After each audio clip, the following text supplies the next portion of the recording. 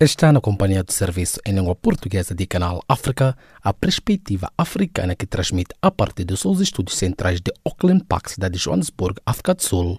Pode nos acompanhar através do www.channelafrica.co.za, via satélite e pelo canal de rádio da DSTV 802. Os destaques das notícias a esta hora. Grupo rouba incendeia posto de saúde no centro de Moçambique.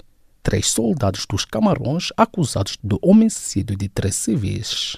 Violação dos direitos humanos dos refugiados é um dos grandes desafios da União Europeia.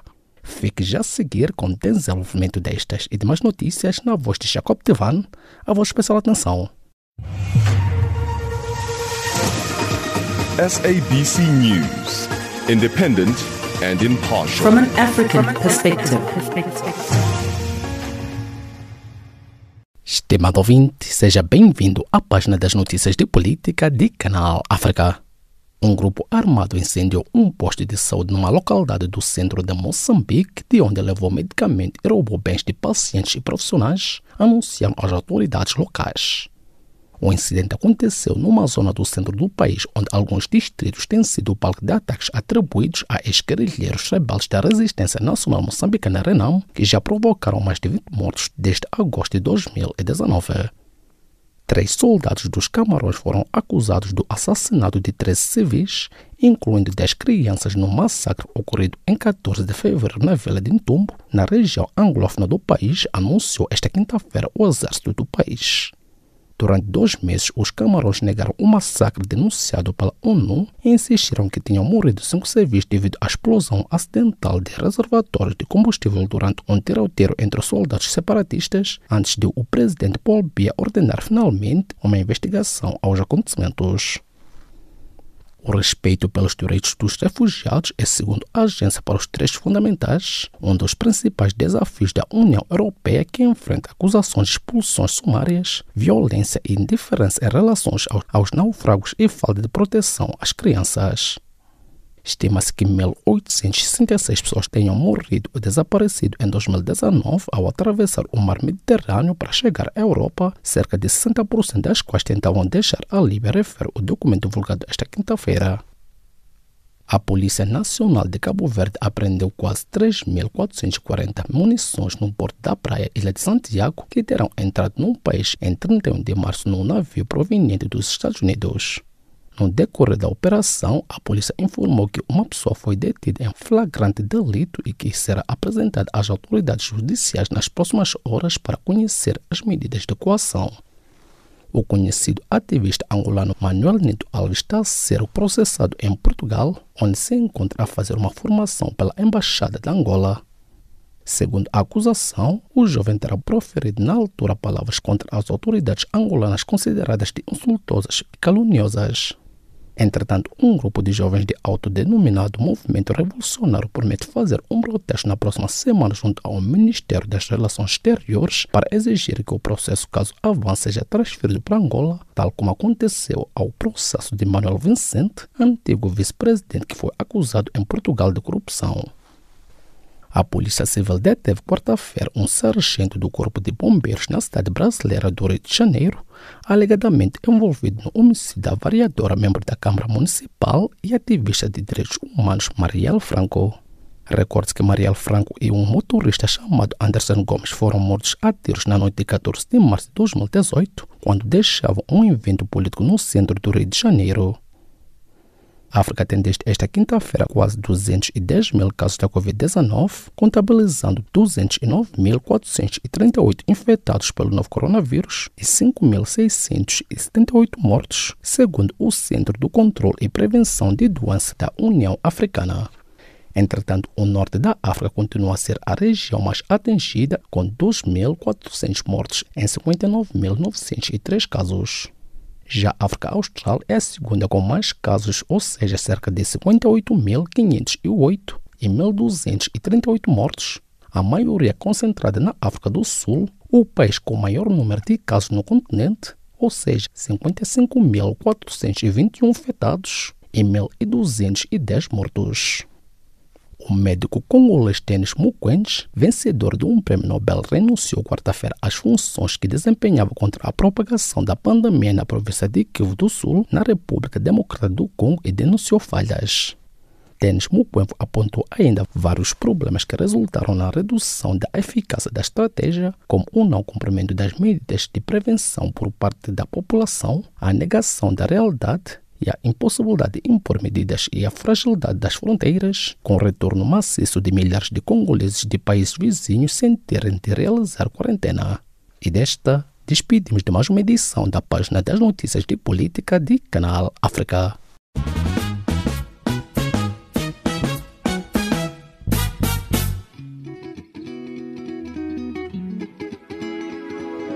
Caleidoscópio africano.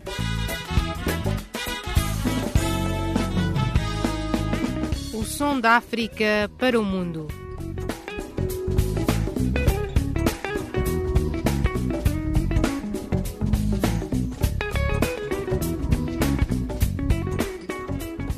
Caleidoscópio africano.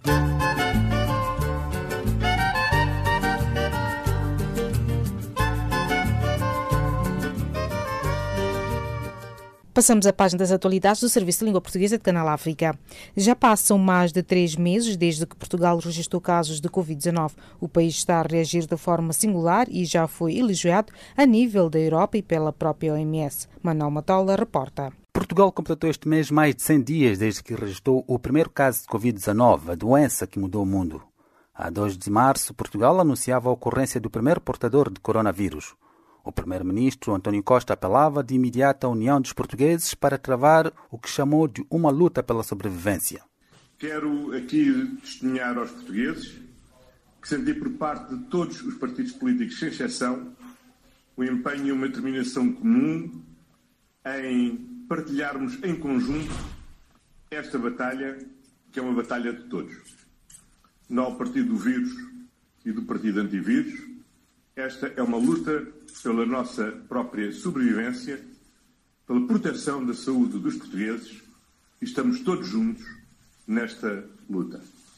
2 semanas depois, o presidente Marcelo Rebelo de Sousa decretava o estado de emergência, uma medida que alterou por completo a dinâmica da sociedade portuguesa. Acabei de decretar o estado de emergência.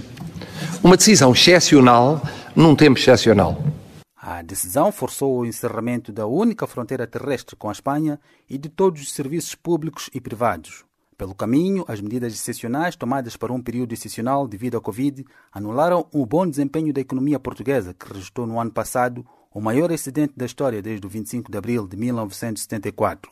No dia anterior à declaração de estado de emergência, o então ministro das Finanças, Mário Centeno, garantia o maior resultado económico de sempre para Portugal. No que se refere às contas públicas, o esforço de consolidação orçamental estrutural que os portugueses têm vindo a fazer ao longo de grande parte da última década permitiu alcançar pela primeira vez em democracia um saldo orçamental excedentário de 404 milhões de euros, 0,2% do PIB. Desta forma, permitiu-nos também colocar a dívida pública numa trajetória sustentável e de descida que atingiu, no final do ano 2019, 117,7% do PIB. Mas Mário Centeno, que se demitiu há dias, nem sequer teve a oportunidade de celebrar o registro do excedente orçamental, o maior da história económica portuguesa. No dia seguinte, a economia ressentiu-se de imediato, um abalo que foi lembrado esta quarta-feira, desde junho, pelo presidente Marcelo Rebelo de Sousa na cerimónia do Dia de Portugal. Percebemos mesmo o que se passou e passa? Ou, apesar de concordarmos com os desafios deste tempo, preferimos voltar ao passado, naquilo em que ele já não serve ou já não é suficiente? Percebemos mesmo que a pandemia foi global ou quase global, criou medos e inseguranças, exacerbou egoísmos, intolerâncias, recusas dos outros e do diferente, parou economias, refez fronteiras, travou comércio, congelou movimentos de pessoas e de investimento? Ou pensamos, como alguns outros, que se recusaram a agir em tempo devido, que tudo foi um equívoco, um excesso, uma precipitação, um exagero político ou mediático. Percebemos mesmo que em Portugal ela significou até agora cerca de 1.500 mortos, mais dezenas de milhares de pacientes, mais 3 centenas de milhares de desempregados, 8 centenas de milhares de trabalhadores em layoff, milhares e milhares de empresas paradas meses, setores totalmente paralisados? Ou comparamos com outras epidemias e com outras crises financeiras e económicas das últimas décadas e minimizamos o que vivemos? Percebemos mesmo que a pandemia ainda não terminou e que a economia e a sociedade ainda estão longe de terem arrancado sustentadamente, o que nos obriga a ter de sofrer de um lado e de recriar do outro ao mesmo tempo? Ou, ora, desanimamos com os números da pandemia e condenamos a rapidez da abertura por sacrificar vida e saúde. Ora, desesperamos com os números da economia e contestamos o excesso de contenção por alegadamente salvar vidas, comprometendo o seu futuro. Percebemos mesmo que termos chegado onde chegamos, 3 meses envolvidos, só foi possível porque o povo português soube compreender e assumir a contenção. E está, em geral, a saber convertê-la em abertura com sensatez e maturidade. Os políticos fizeram uma trégua de 2 meses e uniram-se no essencial. Os que tinham de garantir os serviços básicos, civis, militares, forças de segurança, bombeiros, não faltaram. E, sobretudo, porque na saúde tivemos heroísmo ilimitado a fazer de carências e improvisos excelência e salvaguarda de vida e saúde? Ou gostamos de homenagear essas e esses heróis, mas ainda em plena pandemia e em esboço de crise económica e social, achamos que é chegada já a hora de fazer cálculos pessoais ou de grupo, de preferir o acessório àquilo que durante meses considerámos essencial, de fazer de conta que o essencial já está adquirido, já passou, já cansou, já é um mero alibi para apagar a liberdade e controlar a democracia. Uma crise que teve rostos humanos, segundo dados do Ministério de Saúde de Portugal, que contabiliza hoje pelo menos 1.497 mortos e quase 36 mil casos confirmados de infecção por Covid-19. De Lisboa para o Canal África, Manuel Matola. O Presidente da República renova para mais 15 dias o estado de emergência e encarrega a comissária de luta contra a Covid de gerir os fundos destinados à pandemia na Guiné-Bissau. Yasmina Fernandes com mais pormenores. É a 5ª vez que o Presidente da República renova o estado de emergência na Guiné-Bissau, agora com a criação de uma nova instituição de combate ao Covid-19. Sissoko Embalo fala do motivo. Apesar dos avanços e melhorias registradas na prevenção, combate e consciencialização pública sobre o Covid-19, o nosso inimigo invisível, temos que reconhecer que a situação prevalecente é ainda, infelizmente, preocupante.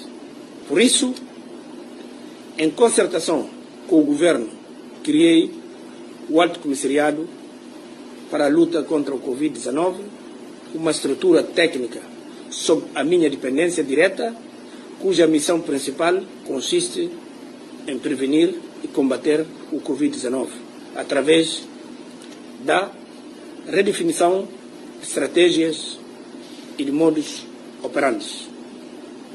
Meus irmãos, após uma análise ponderada da situação do nosso país face ao Covid-19 e tendo ainda ouvido as propostas do Alto Comissariado de luta contra o Covid-19, tomei a decisão de renovar pela 5ª vez o período de vigência do estado de emergência.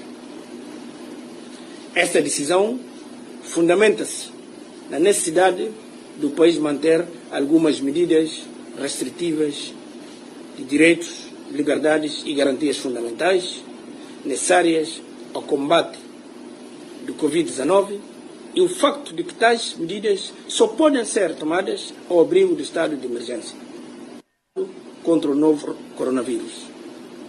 Meus irmãos, filhos de Guiné, a minha firme convicção de que juntos, unidos, seremos mais fortes e capazes de vencer esta batalha contra o Covid-19.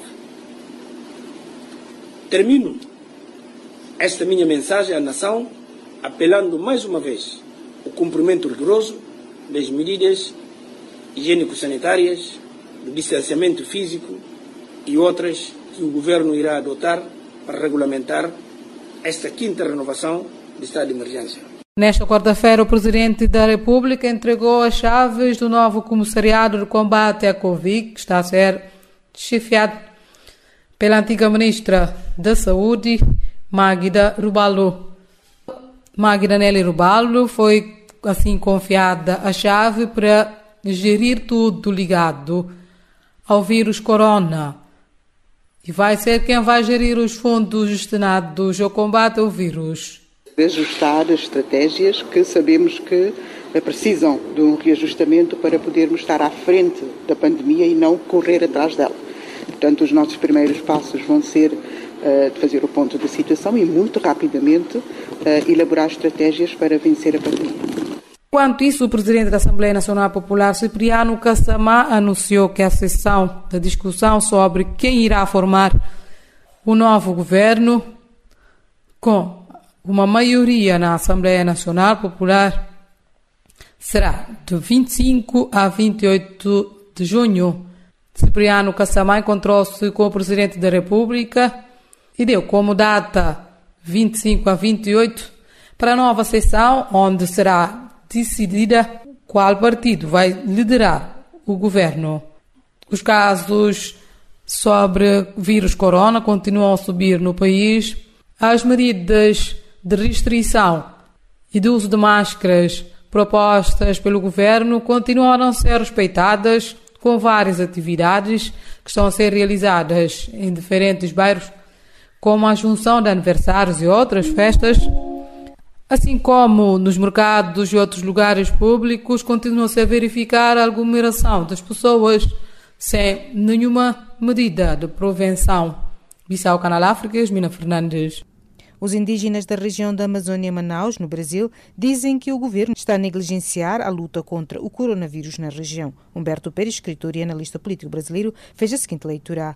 Olha, o que acontece é o seguinte, desde quando foi eleito e pouco antes da posse, Bolsonaro disse que nenhuma terra indígena seria demarcada. Ali foi a senha que ele deu para dizer que os índios estavam à própria sorte, que não haveria mais um atendimento adequado. De lá para cá, vários gestos do governo vêm demonstrando isso, né? Nós temos notícias de mais invasões em terras indígenas. Os indígenas estão enfrentando com seus arcos e flechas bandidos organizados e contratados por madeireiros, poceiros, que estão invadindo e atirando. E eles estão fazendo enfrentamento. De lá para cá já morreram 4 grandes lideranças indígenas importantes, né? Já morreram nesses conflitos. Os índios vêm reclamando. O cacique Raoni, que é um símbolo da luta indígena, já esteve na Europa denunciando a situação indígena. Então, toda essa situação de descaso do governo, no coronavírus a gente já sabia que seria assim. Eles simplesmente abandonaram os índios, eles estão deixando as terras de serem invadidas deliberadamente, e agora está na cara que não iam fazer nada para evitar essa questão do coronavírus atingisse a comunidade indígena. E não estão dando o atendimento adequado agora, já se sabe que o número de indígenas contaminados está muito alto. Então, é fato, é verdade, que o governo negligencia a questão do Covid entre a população indígena do Brasil, e é um processo que vem desde o início da posse, desde a posse do governo Bolsonaro.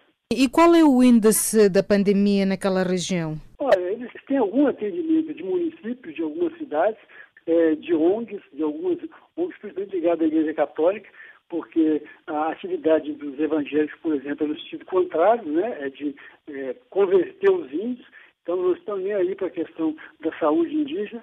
Então, eles estão buscando socorro em quem ofereça algum por perto. né?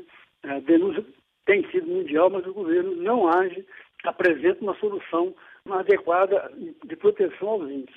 E o presidente Bolsonaro diz por que esta negligência na região e por que ele não quer ajudar os indígenas? Ele simplesmente não atende. Quando se trata de questão indígena, questão quilombola também, que nós estamos aqui, que é outro problema que está começando a aparecer, ele simplesmente não responde, ele menospreza totalmente, ele ignora essas populações. O próprio ministro da Educação central, do governo dele, disse numa reunião que odeia a expressão povos indígenas, quer dizer, e ele faz parte do governo, e quando ele disse isso, ninguém do governo protestou, ninguém do governo disse nada. Só o ministro Damares que ameaçou reagir, mas foi contido pelos outros, quer dizer, aquela fala dele é uma expressão clara do que pensa o governo. Eles não estão nem aí para os povos indígenas. Desde o início, ele vem propondo apresentar uma medida provisória que permita a exploração mineral nas terras indígenas. Ele sempre esteve de olho nessa riqueza para servir ao interesse do grande capital, principalmente capital americano. Então, ele não dá resposta nenhuma, ele não está nem aí, ele ignora. Na própria questão do Covid, de maneira geral, ele faz de maneira assim, menosprezando as vidas. Quando pergunta para ele, morreu tantas mil pessoas, sai daí, todo mundo vai morrer mesmo. Quer dizer, toda a resposta dele em relação ao Covid, e aí abrange também a questão do povo indígena, é como um todo, ele não está nem aí para ninguém. Né? Nós aqui chamamos de necropolítica, a política da morte, né?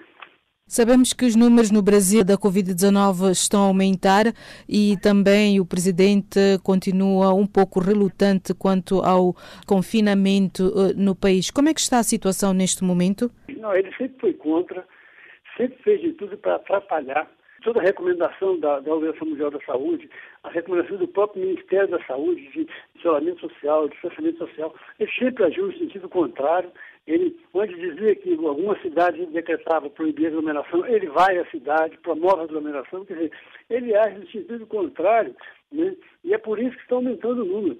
Agora, ele tentou maquiar os números na semana passada, criar um artifício para os números diminuírem, mas foi logo percebido. Então, os veículos de comunicação resolveram criar um consórcio, criar uma página, um grupo, para trabalhar essas informações diretamente dos estados e municípios e não mais passar pelo governo. Então, a informação que nós temos hoje não passa mais pelo Ministério da Saúde. A imprensa resolveu ignorar o que o Ministério da Saúde diz, porque o Ministério da Saúde é um militar que não tem informação na saúde, já colocou lá dentro 25 assessores, trocou técnicos especializados em saúde por assessores militares aposentados que não têm formação nenhuma, que nada sabem de saúde. Nós aqui dizemos que estão lá só pela boquinha do emprego, do salário. Então, ele trata essa questão, assim, ele ignora completamente, não está nem aí. E a nossa expectativa é que o número de mortes vai só aumentar daqui para frente. Né? Há uma estimativa que nós podemos ter um número tão grande quanto os Estados Unidos. Estamos próximo de 1 milhão por esses dias, né, de contaminados. E o número de mortes também está subindo aceleradamente. Com o incentivo que ele dá para que tudo volte a funcionar, obviamente que tudo vai piorar. Né? Nossa expectativa é essa e a gente não sabe. O meio político, né, já começa a se mexer no sentido de pará-lo de alguma maneira. Né? Já deviam ter feito isso, porque ele já deu motivo, já cometeu vários crimes de responsabilidade para sofrer um processo de impeachment, de afastamento, mas eles são tolerantes com ele. Nós percebemos que há uma tolerância com ele, uma expectativa de conseguir resolver os problemas sem depender deles. Né? O que não é possível. Você não consegue resolver nada sem o apoio do governo federal, que é quem tem o grande volume de recursos, de dinheiro para fazer frente a tudo isso. E como é que reage a população brasileira? Eles estão a seguir o confinamento, estão a seguir as regras da OMS, também do Ministério da Saúde? Olha, o país é muito grande. O que acontece? Nós temos diferentes posições. Temos governadores que estão incentivando a volta ao trabalho, tem governadores que ainda querem manter o distanciamento e isolamento, prefeitos que querem manter o distanciamento e isolamento, outros prefeitos querem abrir o comércio. Então, está muito confuso o quadro aqui. Agora, do ponto de vista político, começa a haver uma reação. Né? Até uma semana, 2 atrás, a gente só via certo volume nas manifestações a favor do governo. Elas vêm diminuindo, e há praticamente 2 semanas que a população está indo para a rua protestar. Quer dizer, colocando-se em risco diante de uma pandemia para protestar politicamente contra esse governo. Então, nós estamos sentindo uma reação da sociedade, uma demonstração de insatisfação muito grande. Uma pena que, talvez, para demonstrar essa satisfação, tenham que ir para a rua e correr o risco de sofrer uma contaminação. Então, é um dilema político que nós estamos aqui. Temos que fazer um enfrentamento político com o governo, que não faz o que tem que fazer, e, ao mesmo tempo, não podemos correr o risco. Então, o quadro aqui está muito confuso, a gente ainda não tem o que vai dar isso. A certeza que nós temos é que não vai ser bom. É que, do ponto de vista do enfrentamento com a Covid-19, não vai ser bom. É possível que ela contamine muito mais pessoas e que acabe matando muito mais pessoas no Brasil. Os Estados Unidos está a pedir informação à Organização Pan-Africana da Saúde pelo seu papel de intermediário na transferência de médicos cubanos para o Brasil para ajudar no combate à pandemia da Covid-19. Quer dizer que o Brasil também pediu o envio de médicos cubanos? Olha, isso vem sendo tratado de uma forma seguinte. Alguns governadores resolveram adotar uma atitude independente do governo federal. O problema dos médicos cubanos aqui é que nós tínhamos aqui 8 mil médicos cubanos. Quando o Bolsonaro entrou para o governo, ele praticamente mandou todo mundo embora. Aliás, eles saíram antes de tomar posse, porque assim que tomou posse, ele falou que ia cancelar o convênio. Então, foram mais de 8 mil médicos cubanos embora. De lá para cá, existe sim uma parte da sociedade que quer a volta, porque o atendimento nas cidades mais carentes, mais pobres, estava sendo feito pelos médicos cubanos. Né? Eles estavam atendendo a grande maioria da população mais pobre das cidades menores. Então, existe sim um movimento político para que eles voltem, existe uma pressão para que o governo refaça. Em alguns momentos, o governo deu sinais de que poderia refazer, que poderia abrir de novo essa possibilidade, porque nós ainda temos aqui no território brasileiro cerca de 800 mil cubanos que ficaram aqui. Eles resolveram ficar por aqui. Né? Eles não voltaram para Cuba. De todo o quadro, ficou por aqui. Me parece o número, eu não sei exatamente, mas aí fala-se em aproximadamente 800. Então, primeiro seria autorizar esses que já estão aqui a voltar a trabalhar como médico. Existe essa discussão, o governo parece que vai ceder a isso e vai permitir que eles voltem. Esses que ficaram aqui. Quanto a voltar de Cuba para cá de novo, aí já é um problema político maior, porque o governo é contra Cuba, é alinhado com as posições do governo Donald Trump em relação a isso, e dificilmente isso vai acontecer. Mas eu creio que autorizar os que já estão aqui a voltar a trabalhar, isso deve acontecer em breve. Palavras de Humberto Pérez, escritor e analista político brasileiro, falando com a Canal África a partir da cidade de Belo Horizonte, Brasil. Na Tanzânia, Freeman Mbowe, presidente nacional do partido Chadema e líder da oposição parlamentar, foi hospitalizado depois de ter sido atacado por assaltantes desconhecidos. Chico Francisco, académico e comentarista político moçambicano, elaborou.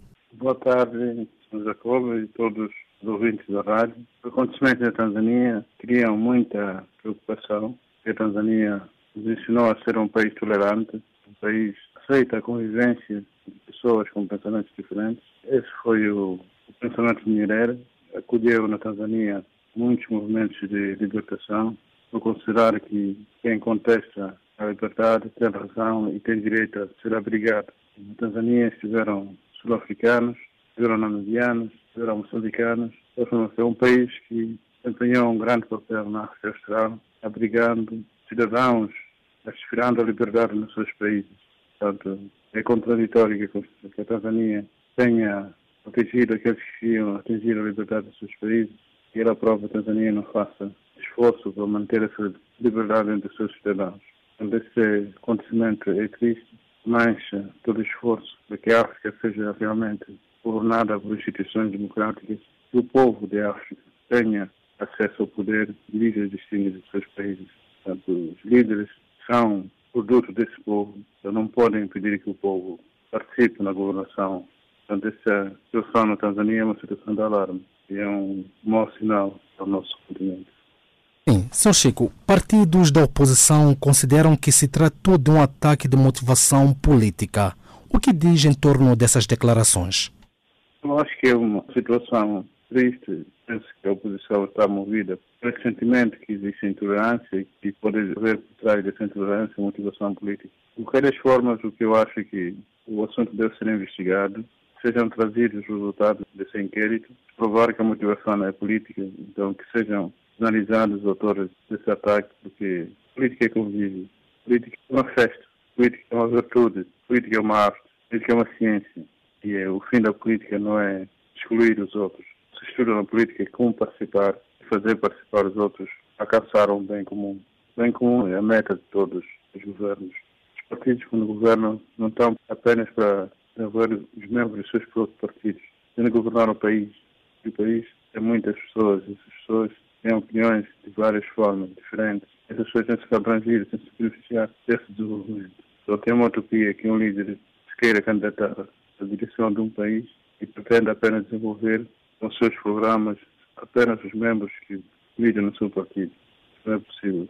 Por isso não existe nenhum partido que tenha a totalidade dos membros de um determinado país. Os países são sempre uma amostra clara de uma diversidade.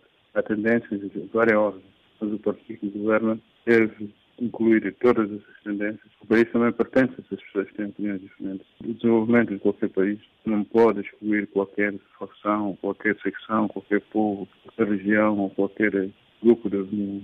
Portanto, isso é triste se a motivação da política. A política não é para excluir. A política é para incentivar e promover a participação dos cidadãos para que o país se desenvolva cada vez mais. Para o benefício dos próprios cidadãos desse país, no caso concreto da Tanzânia.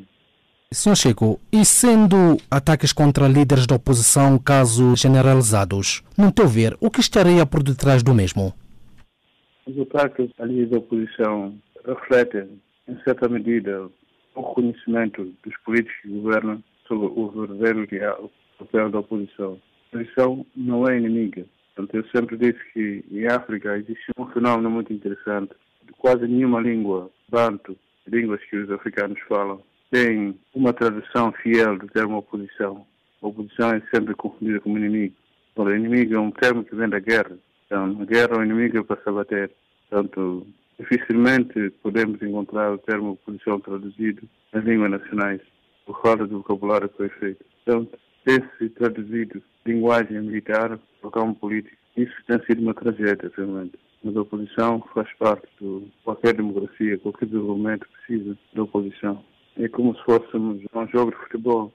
Se o jogo de futebol não tivesse uma equipa contrária, com propósitos diferentes, esse jogo teria menos sentido. Portanto, a animação vem de equipas diferentes, com ambições diferentes, a disputarem a vitória. Então, a vitória, nesse caso, é fruto de uma disputa sã e é salutar.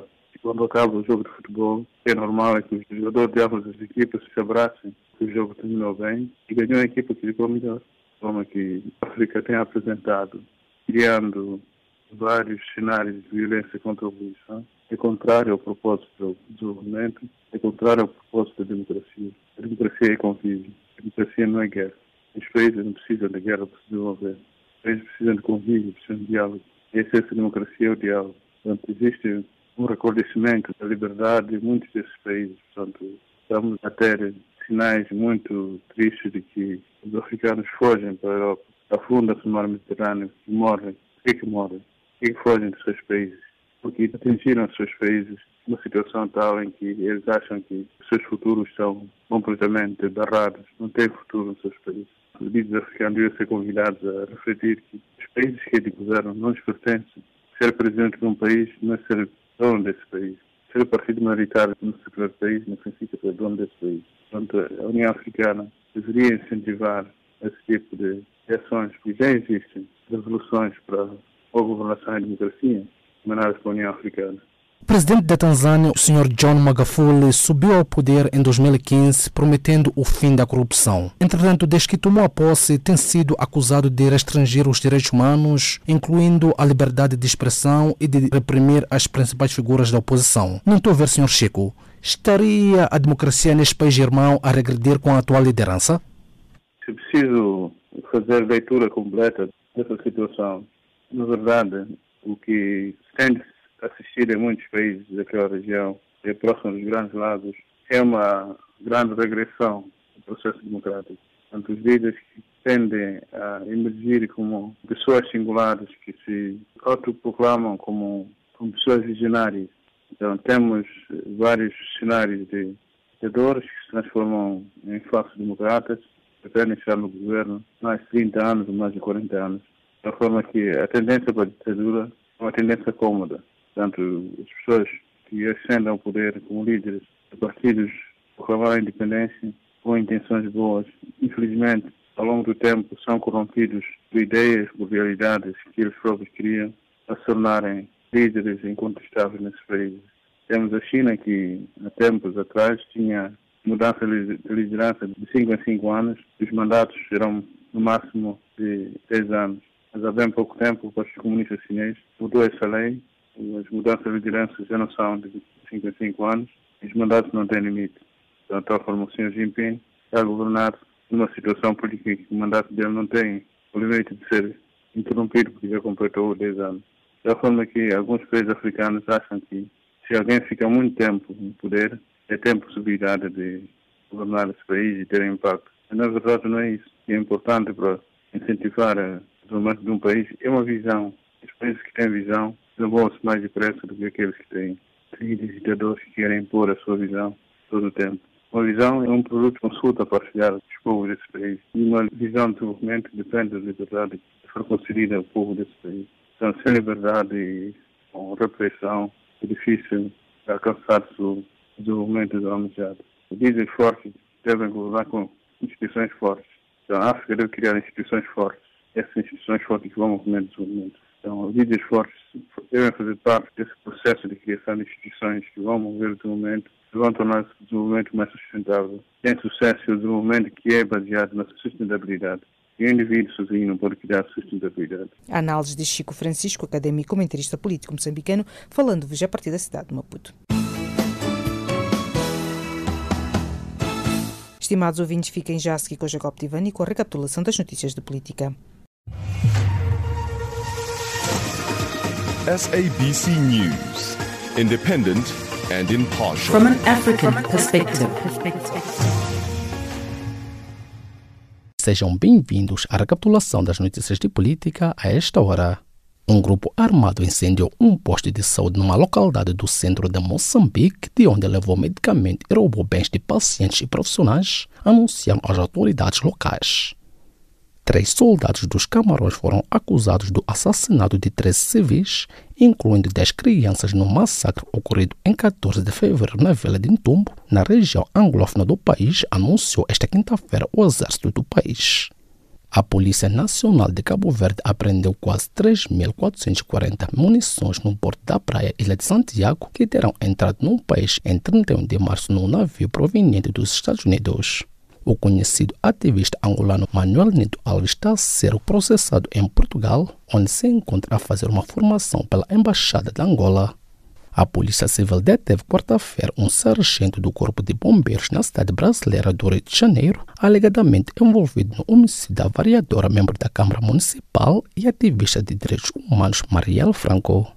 A África tem desde esta quinta-feira quase 210 mil casos da Covid-19, contabilizando 209.438 infectados pelo novo coronavírus e 5.678 mortos, segundo o Centro do Controle e Prevenção de Doenças da União Africana. Ponto final à recapitulação das notícias de política. Fique já a seguir na Voz da Maior Emoção, na continuidade da página das atualidades de Canal África. SABC News, independent and impartial. From an African perspective. E dando continuidade à página das atualidades do Serviço de Língua Portuguesa de Canal África, a Comissão Política da Frelimo, partido no poder em Moçambique, considerou esta quinta-feira que a retomada do processo de desarmamento, desmobilização e reintegração DDR da Renamo, principal partido opositor, apresenta um passo importante para uma paz duradoura no país. Jacob Tivani com mais pormenores. A Comissão Política da Frelimo, partido no poder em Moçambique, considerou esta quinta-feira que a retomada do processo de desarmamento, desmobilização e reintegração DDR da Renamo, principal partido da oposição, apresenta um passo importante para uma paz duradoura no país. Aquele órgão da Frente de Libertação de Moçambique, Frelimo, assinala em comunicado que o reinício do DDR traduz a vontade e o compromisso do governo da resistência nacional moçambicana Renamo e de todo o povo moçambicano. Na mesma nota, aquele órgão do partido no poder sauda o presidente da República e da Frelimo, Filipe Nunes, por ter interagido na semana passada com as Forças de Defesa e Segurança FDS na zona centro do país, para onde se deslocou para presenciar o reinício do DDR. Pelo menos 38 guerrilheiros da Renamo em Sofala entregaram entre quinta-feira e sexta-feira da semana passada as armas no âmbito do processo. Porta-voz da Renamo, José Manteigas, disse que a desmobilização está a ser feita por fases devido às medidas de prevenção contra a pandemia da Covid-19. Ainda na quinta-feira última, o ministro da Defesa de Moçambique, Jaime Neto, imposou a Aníbal Rafael Chefe, um oficial da guerrilha de Renamo, num cargo de diretor do Departamento de Comunicação no Estado-Maior-General das Forças Armadas de Defesa de Moçambique, FDM.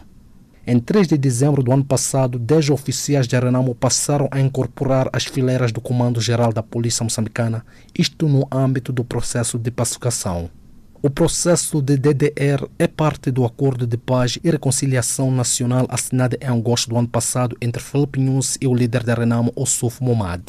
O pacto é contestado pela auto-intitulada Junta Militar de Renamo, uma dissidência da guerrilha do braço armado do principal partido da oposição dirigida pelo general Mariano Nhongo. O grupo de Mariano Nhongo é acusado de protagonizar ataques no centro de Moçambique desde agosto do ano passado, visando forças de segurança e civis em aldeias e em alguns troços da estrada da região, tendo causado pelo menos 24 mortos.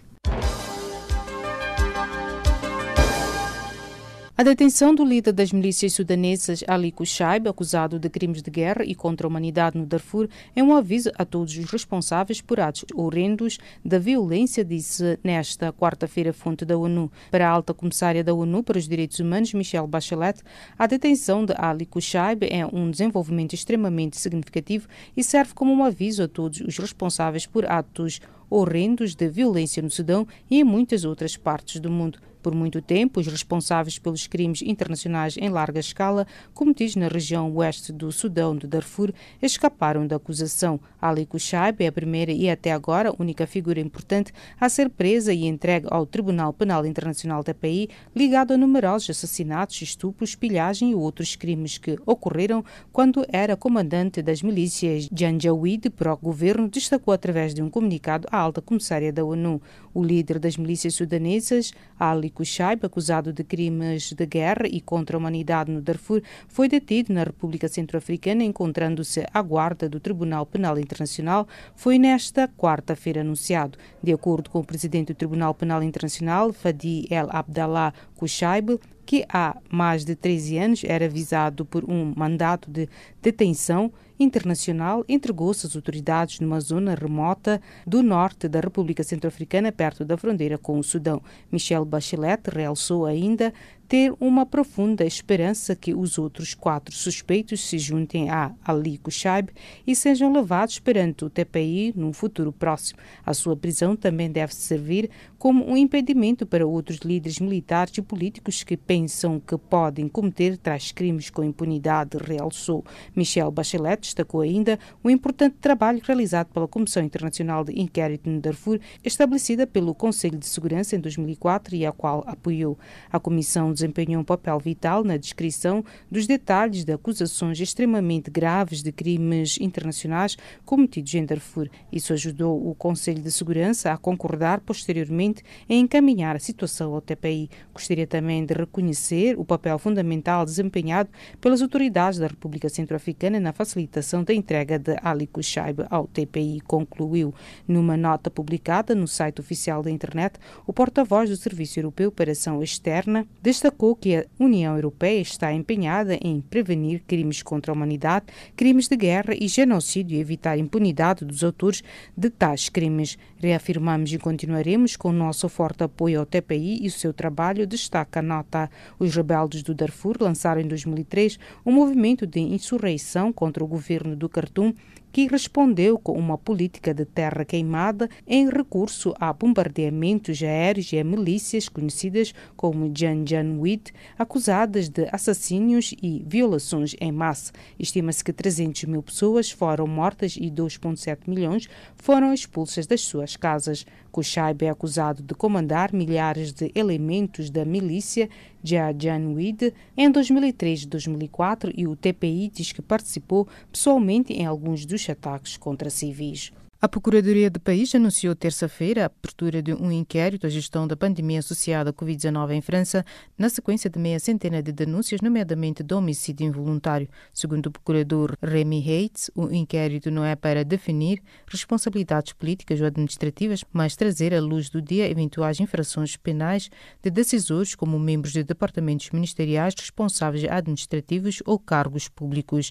A investigação não abrange o presidente, protegido por unanimidade unanimidade nem os membros do governo, sobre os quais apenas pode pronunciar-se o Tribunal de Justiça da República, que recebeu 80 queixas relativas à gestão da crise sanitária.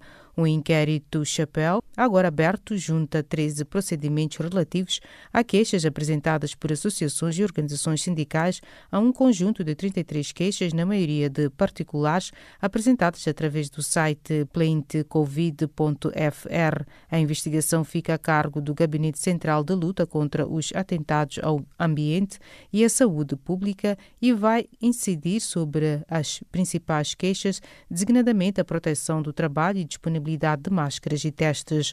O inquérito foi aberto por homicídios involuntários, ferimentos involuntários, colocação em perigo da vida de terceiros, abstenção voluntária do combate a um sinistro e não assistência à pessoa em perigo. Se houver infrações penais, serão muito provavelmente, e isto é uma hipótese, infrações não intencionais. Ora, a lei fixa condições muito precisas para estabelecer esses delitos. Ela exige prova de uma falta qualificada que não é uma simples imprudência ou negligência, explicou a procuradora. Juntar os vários inquéritos vai permitir, disse, estabelecer um fundo documental comum sobre o estado do conhecimento científico, uma vez que para este tipo de infrações o Código Penal diz claramente que as responsabilidades dos decisores devem ser apreciadas tendo em vista os meios e o conhecimento de que dispunham no momento das decisões.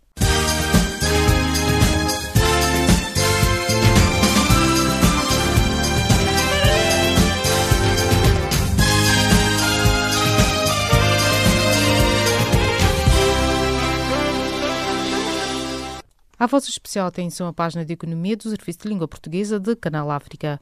A consultora McKinsey considerou nesta terça-feira que a pandemia da Covid-19 pode causar quase 5 mil milhões de dólares em perdas de exportações agrícolas e afetar o rendimento familiar de 10 milhões de agricultores africanos. De acordo com um relatório sobre o impacto da pandemia na agricultura africana, o maior sustento do continente, a McKinsey diz que as perturbações, que são desde os voos cancelados ao fecho de fábricas de chocolate na Europa, limitam as possibilidades de exportação de vários produtos, desde os amendoins até as rosas. Os rendimentos dos agregados familiares vão ser afetados através da perda de empregos ou a redução dos preços, lê-se no documento citado pela agência de informação financeira Bloomberg. A transportadora Linhas Aéreas de Moçambique, LAM, anunciou nesta terça-feira o adiamento do regresso da companhia ao espaço europeu via Lisboa para uma data a anunciar devido aos impactos da pandemia provocada pelo novo coronavírus. O impacto da Covid-19 nas economias e, consequentemente, no tráfego nesta rota põe em questão os dados com que trabalhamos no passado e que serviram de base para a concepção da operação, lê-se num comunicado distribuído nesta terça-feira. Numa primeira fase, o regresso da companhia ao espaço europeu estava previsto para 31 de março, mas depois foi adiado para 2 de junho e agora sofre mais um adiamento.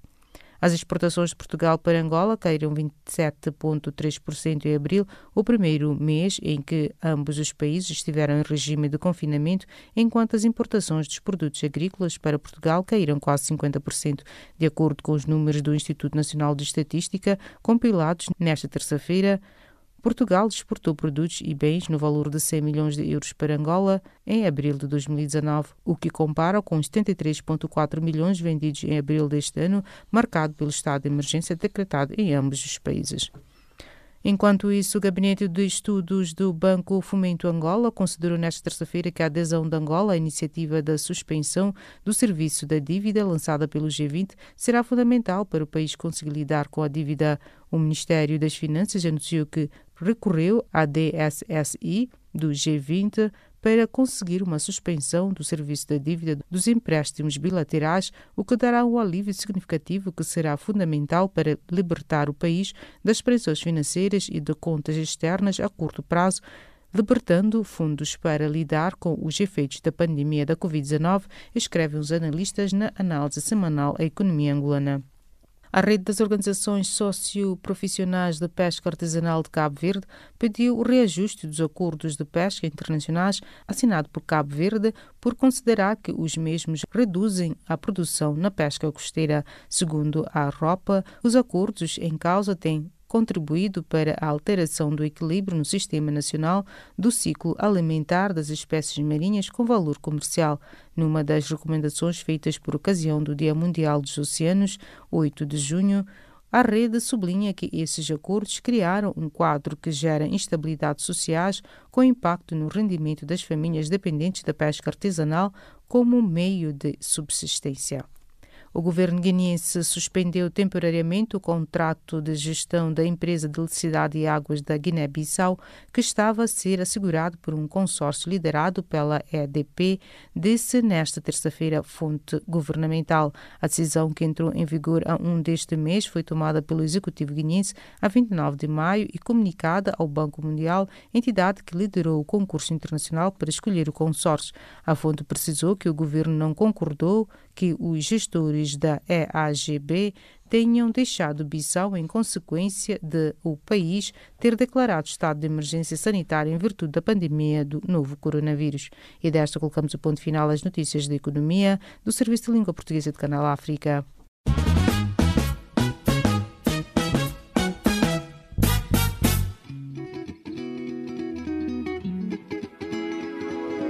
Caleidoscópio africano.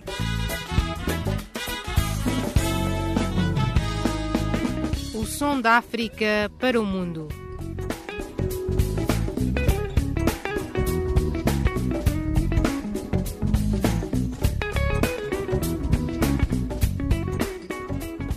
Caleidoscópio africano.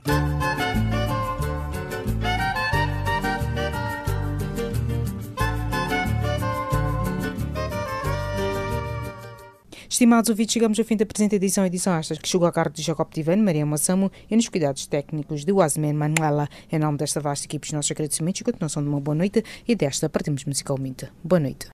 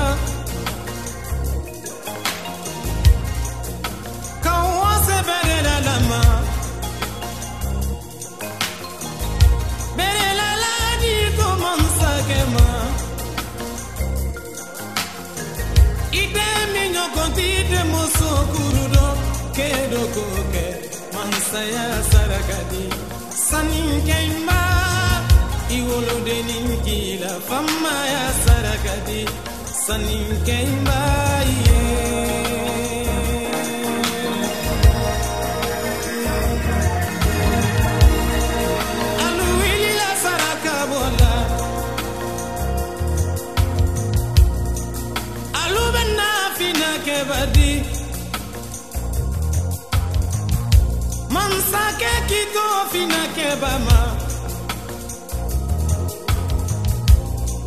Keitan la mansaya sarakanye Sanin kemba Fina keba itena Fama ya sarakanye Sanin kemba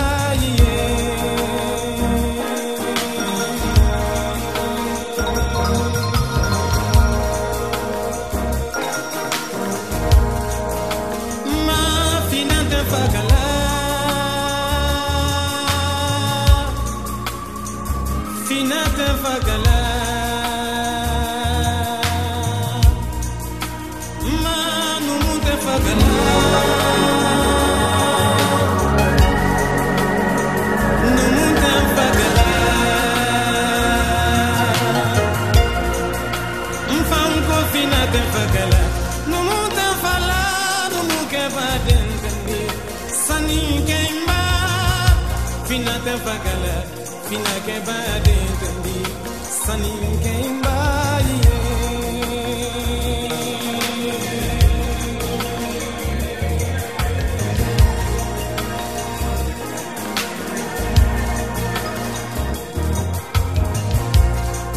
kuma fora wono mabere